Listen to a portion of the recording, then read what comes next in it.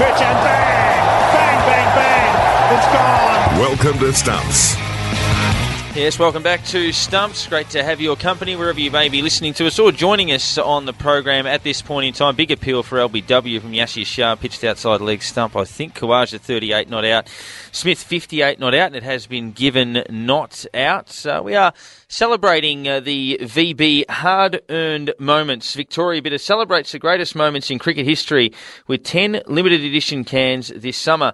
And what it does is it commemorates moments. Last week we caught up with Justin Langer about Australia's 5-test Ashes whitewash in 2006-07 on the back of the 05 series. We also heard a little bit around the Invincibles tour of 1948 as well. But, of course, there are two famous tied test matches, one going all the way back to 1960-61 when Australia and the West Indies locked horns in a famous series, Tom, and in a moment we'll have a chat about the other. But first of all, that was obviously a test match that really reignited passion in the game. Yeah, the West Indies came out to Australia, and the history books say that the 1950s were probably the blandest decade for Test cricket. There was a lot of draws, a lot of defensive batting, and the interest started to wane in many respects. But then the West Indies came out, and the whole of Australia just got around an amazing Test series. And in the end, that Test at the Gabba, which was a tie, was a thrilling finish. And it's amazing that was 1960-61. And before then, there was 80 odd years of Test cricket without a tie. So it was a result that had never been before, and it probably just it encapsulated the Australian public. They had Worrell as West Indies captain, Benno was a much loved Australian captain, and both teams were really just appreciated and much loved in Australian culture. And the other point as well is the West Indian team, they're all full of coloured and black players, and although they had been to Australia before, never had they been as adored and loved in Australia as they were in this series, which was an absolutely thrilling group of Test matches. Yeah, I think they got a ticker tape parade down the main street of Melbourne at the conclusion Unheard of that series, and they lost too. So, and a visiting team who got beaten. And you're right, there were a lot of 5-test series that were 1-0s where you'd have one result, and then the rest of the series would be a grind, and teams would take 2 days to make 350, 400 runs, and it became a bit of a battle. But the West Indies, with that obviously Calypso flavour. So Frank Worrell, you had, I think, Weeks and Wes Hall was a big fast bowler. Charlie Griffiths might have been the other one of those. Al Valentine was a spinner, and they had a lot of good players. And, of course, the other of those tied Test matches was in 1986 between Australia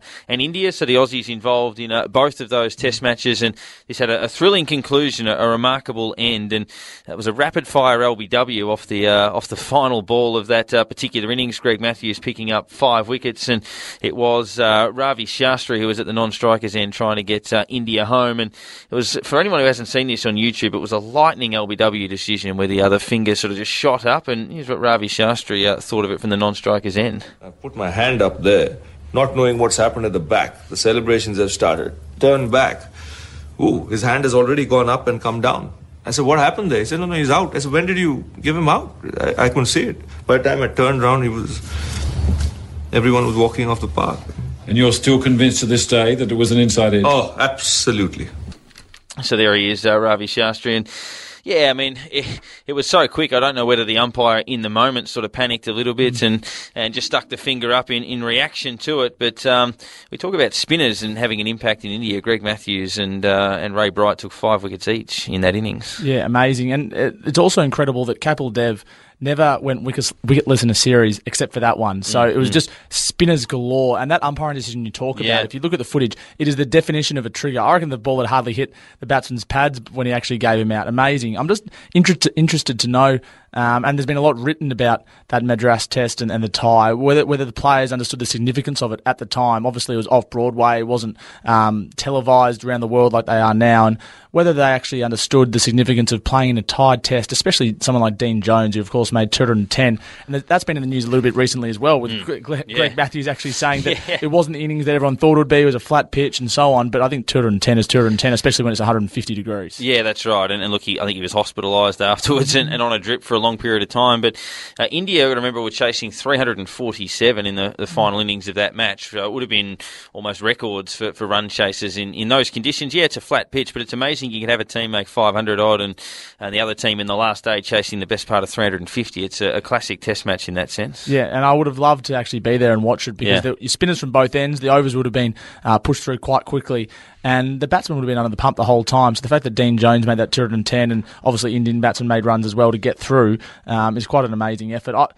The best thing about that is, and as happened a couple of times before, we're talking off air about a West Indies game a couple of years ago, but 4 results possible with 1 ball left. That is unbelievable. Anything could happen. So the fact that the game was a tie so late in day 5 was it was great for Test cricket. I'd love to see it again, but you can't really manufacture that, can you? No, you can't. Celebrating VB's hardest earned moments, Victoria Bitter for a hard-earned thirst. And yeah, it's. I think Test match cricket can only provide that. Limited overs cricket, obviously you have your thrilling finishes. You talk about the Bevan match and things like that. But Test matches can have that, that enthralling arm wrestle that basically goes all day.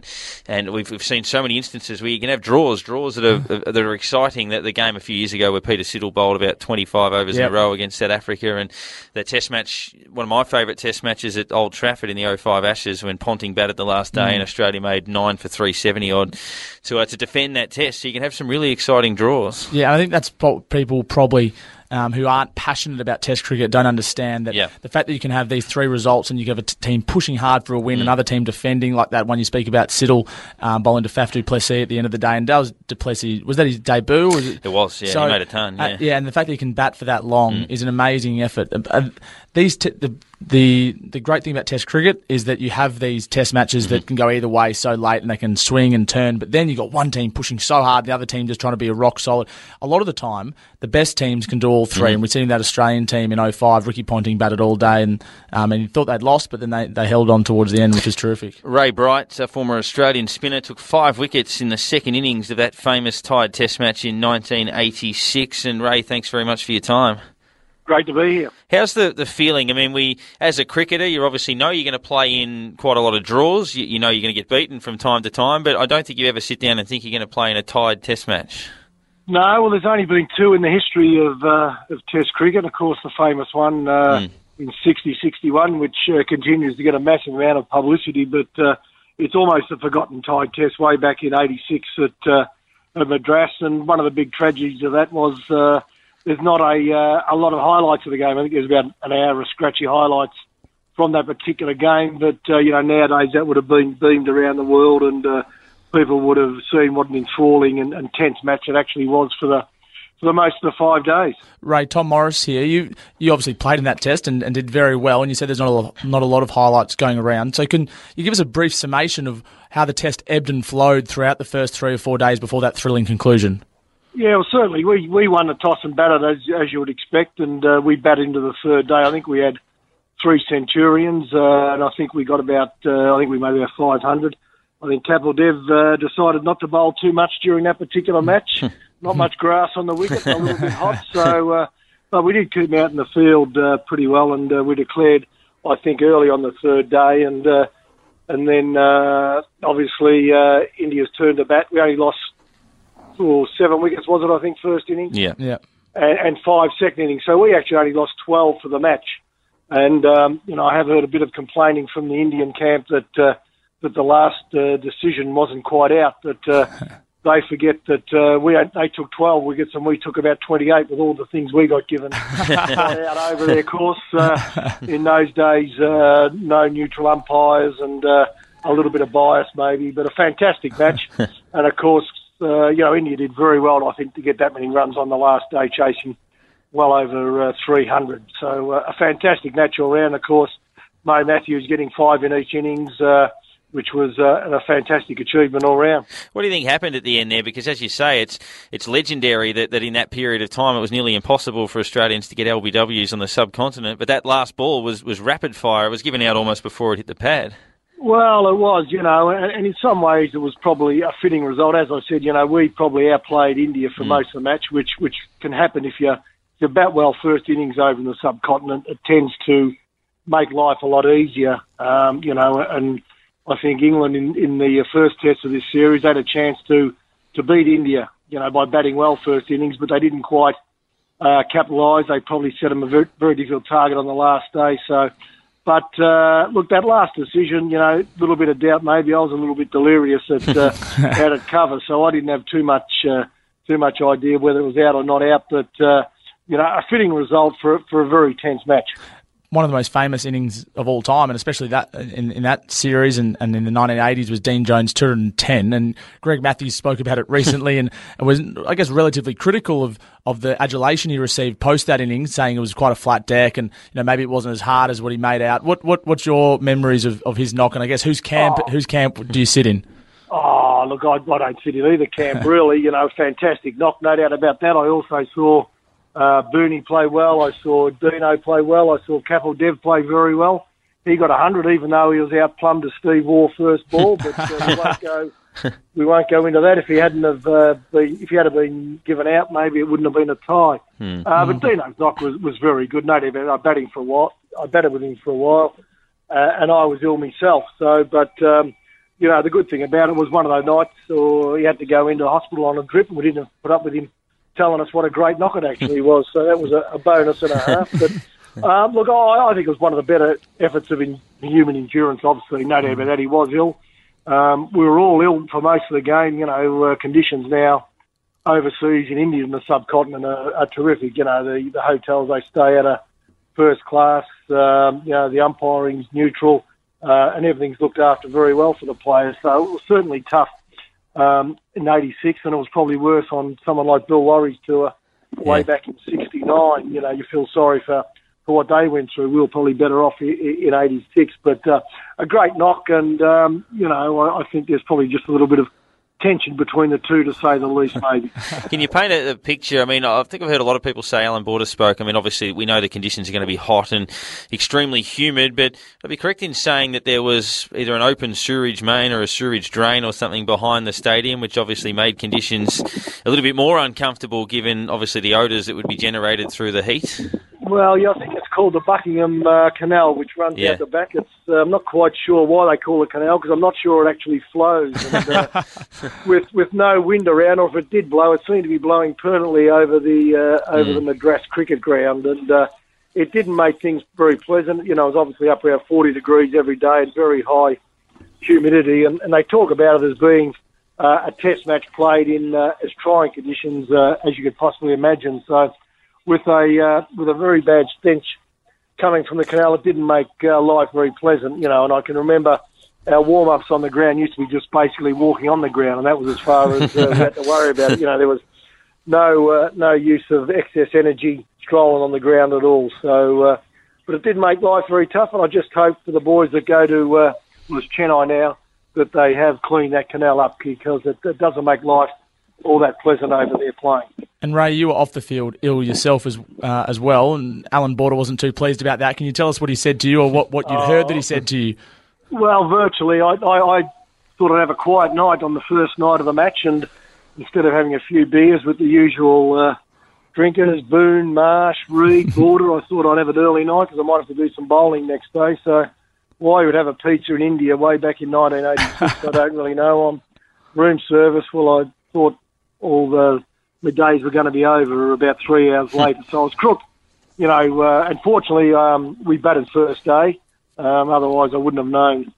Wouldn't have been able to get on the park probably. But and I still crooked most of the game. I hardly ate for the whole game, and I was pretty weakened. And obviously, in the conditions, it wasn't all that good. But during the last day, I just couldn't think straight. I couldn't almost work out where I was bowling. The mechanics, I was losing a bit of coordination, and I just said to AB, I think I have to go off the ground for a while. I think surely there's someone who can at least get the ball in the area. I mean, I couldn't think straight and dehydrated and lacking strength and all the rest. So I went off for a while, and I sort of said, I think AB needs me out there. And I think Dave Gilbert, who was 12th man, went out and asked AB, and I think it was along the lines of get that weak so-and-so out here as soon as you can. So when AB sort of said that, you got your marching shoes on, and I think I jumped under a shower and threw a bit of ice over me, and off we went on the ground. The rest is history. But, AB was well known as Captain Grumpy for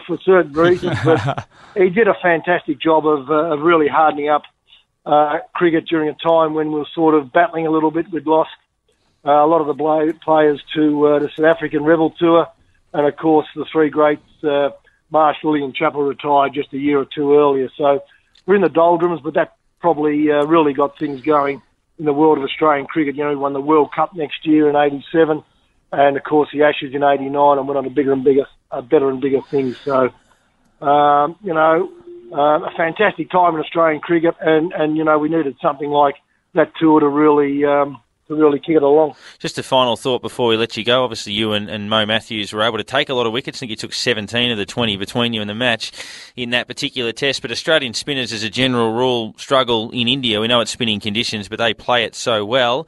Why do you feel it was that I guess you guys were able to have that impact? And do we have the stocks that might be able to go to India on this next tour and do some damage? Oh yeah, look, I'd done reasonably well in Pakistan in the early '80s, so I sort of had a bit of experience over there, and I also went to Sri Lanka as a 16-year-old schoolboy, and also to Sri Lanka again in 1981. So on the way to England, so I had a bit of experience over there, so that probably helped. And Mo Matthews being the competitor he is, it probably helped us a bit. And I don't know. I think I'm sure we got the stocks here.